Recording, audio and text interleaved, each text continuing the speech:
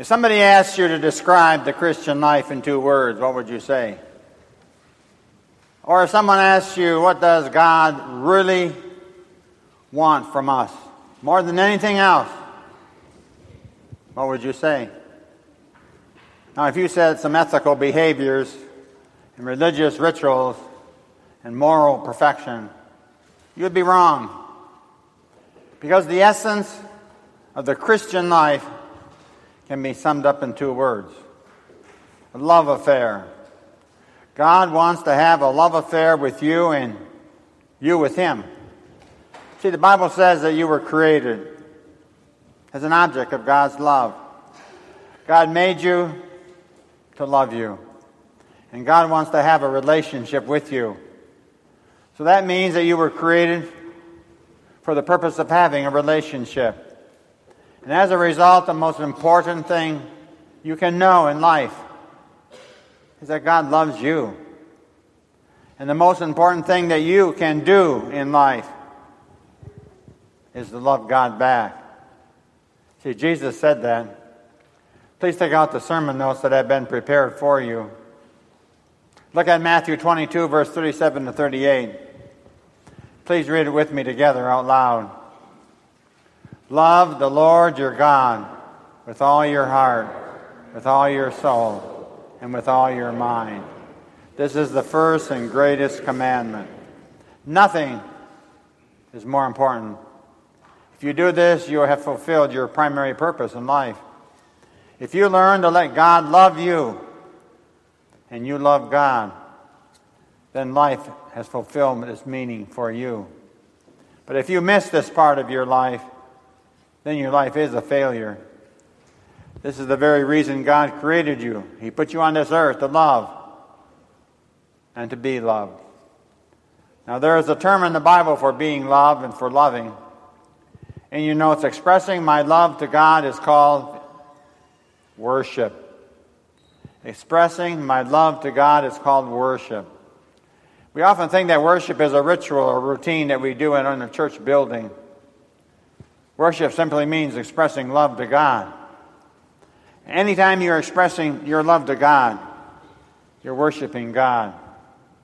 Whether you're by yourself, or in a small group, or in a church. When you express love to God, you are worshiping. Now, you may have noticed that for some people, it's kind of hard for them to say, I love you. Especially for some men. Sometimes we feel that we don't know how to say to our wives or to our children, to our friends or to our neighbors, or even to God. Why does this happen? Well, maybe you were raised in a very non-expressive home where there was love, but you just didn't talk about it much. You didn't frequently say, I love you, I love you, I love you. Or maybe you were taught to stuff your emotions and push them down inside, hide your feelings. Or maybe you have been hurt in the past, so you're saying, I don't want to be hurt again. So I'm not about to say I love you, or even if I love God. Or maybe you are resentful about the hurts of your past, so you're saying to God that there are things in my past that I just do not like. Or maybe you just do not know how to express love to God. So this morning, we are going to look at 4 ways to tell God that you love Him. There's the title of a book that caught my attention. Its title was 10,000 Ways to Say I Love You. So today we're going to cover all 10,000. Maybe not. Maybe we can look at 4 ways, though.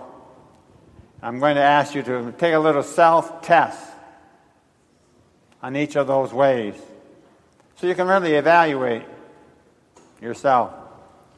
And I hope that by the end of the message that you will feel loved by God through Jesus more than ever before, and that you will learn to express your love to God more than ever before. Number 1, the first way to tell God that you love Him in your notes. We in the Lutheran Church are very good at this. It's by singing to Him. singing to Him. So you've noticed, haven't you, that music and love go together? Because music, love, comes from your heart.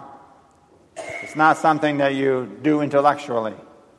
It comes out of your soul, out of your emotions. And of course, there are many, many love songs in the world. In fact, there are radio stations that are dedicated entirely to the love song format. But did you know that more songs have been written about Jesus than any other topic in the world? Nothing even comes close in second place. Over the last 2,000 years, there have been more love songs and songs written to Jesus than any other subject. Just look at Psalm 147, verse 7. Sing out your thanks to Him. Sing praises to our God. Nothing will make you more aware of God's love and God's presence in your life than singing and praise. So in your notes, Christianity is a singing faith. Why? Because Christianity is not just a religion. It's about a relationship. A relationship with God. And that relationship He wants to have with you. It's about a love affair where God so loved the world that He gave His only begotten Son to suffer and die on the cross. And He wants you to love Him back. That's worth singing about. Now some of you are saying, Pastor, I can't sing. Well, the Bible actually says, make a joyful noise to the Lord. And you all can do that. You go to football games, basketball, baseball, parties, and you do make joyful noise. You don't have to always be on the right note, and that's all right. So you join in and make a joyful noise unto the Lord. Of course you need the teaching of God's Word. You need the principles for your head, but you also need music for your heart. You need to worship God by singing to Him. So evaluate yourself this morning after each of these 4 ways to tell God that you love Him. How often do you sing your thanks and love to God?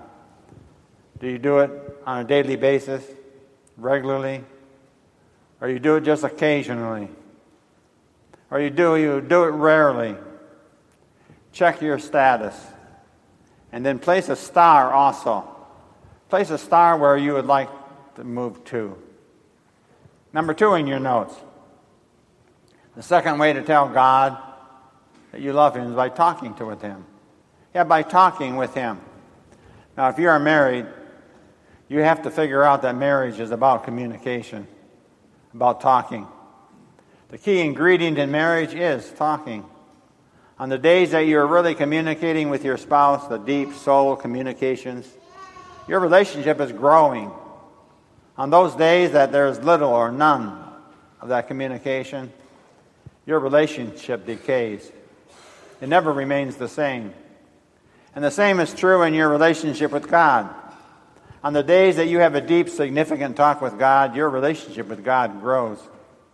But on the days that you have little or no talking with God, your relationship with God decays. It's that simple. Now, when you really love someone, you don't just want to just spend time with them, but you want to talk with them. Teenagers, when they fall in love, are always on that phone. It's like they got a phone in their ear. You talk and talk and talk. You are getting to know that person better. If your spouse doesn't talk with you, you really do have reason to wonder if they love you. So read my lips, husbands. Talk with your wife. Look at Psalm 116, verse 1 and 2. I love the Lord, for I heard my voice. He heard my cry for mercy, because He turned His ear to me. And I will call on Him as long as I live. So if you do not feel close to God, and some of you don't, even though you've been believers in the church a long, long time, then guess who moved? You must start talking to God again. So when you know prayer is not a duty that you just have to do, but prayer is a privilege. Prayer is a privilege you and I get to do. You get to talk to the Creator of the universe. He has invited you. He wants to talk with you. So rate yourself this way to expressing your love to God. How often do you really talk to God each day? Do I do it once or twice, 10 times a day? Or am I constantly talking with God on a regular basis? Circle where you are right now. Then I want you to put a star where you would like to go. In your notes, number 3, the third way to tell God that you love Him is by listening to Him. Yes, by listening to Him. Listening is one of the greatest gifts that you can give to someone. The gift of listening. Because we all want to be understood. We all want to be listened to. When you listen to someone, you're really saying, you matter to me. Look at John 10:14 and 16 on the back of your notes, where Jesus says, I am the good shepherd. I know my sheep, and my sheep know me. And what? They will listen to my voice. The key to a loving relationship is listening. In your notes, you're saying that you really matter. You really, really matter. When I listen to my children, when I listen to my wife, when I listen to anybody, I'm saying to them, you matter. I value what you have to say. And when I don't listen, I'm basically saying what? You don't matter. You are not important to me. So one of the ways that you express love is by listening. And the same is true also of God. Jesus says that His sheep will listen to His voice. And when you pray, many people think only that prayer is just talking to God. That's only 50% of prayer. One half is prayer, talking. The other half is really being quiet and listening to God. Too often we are just too busy to listen to God. We pray to God quickly. We say, God, it's me. I have 10 things I need from you now today. 1, 2, 3, 4, 5, 6, 7, 8, 9, 10. Thank you, buddy. Over and out. 10-4, bye. And we don't take time. We don't take time to listen. God is speaking with you all the time. At least God is trying to speak to you all the time. I have noted 3 ways that God speaks. Number 1, in your notes, God speaks to me through the Bible. Now, God speaks to me through the Bible. If you don't hear God speaking, then you're not taking time to read your Bible, to read God's Word. You don't pause and you don't ask, God, what do you have to say to me right now? You're so busy, your life is so full of noise. You always have TV, radio, CD, cell phones, boom boxes. And God couldn't get through because the line is always busy. We not only need to take time to talk to God, we need to take time to listen to God. So read your Bible. Number 2 in your notes, God also speaks to me through experiences. God speaks to me through experiences that we go through in life. So God is talking to us through the irritations of our lives, through the sicknesses, through the bruises that we go through. Number 3 in your notes, God also speaks to us through people. God speaks to us through other people. As godly people are giving us advice and giving us guidance. But not every idea or piece of advice is from God. See, when we get an idea from God, we call that His inspiration. When we get an idea from the devil, we call that temptation.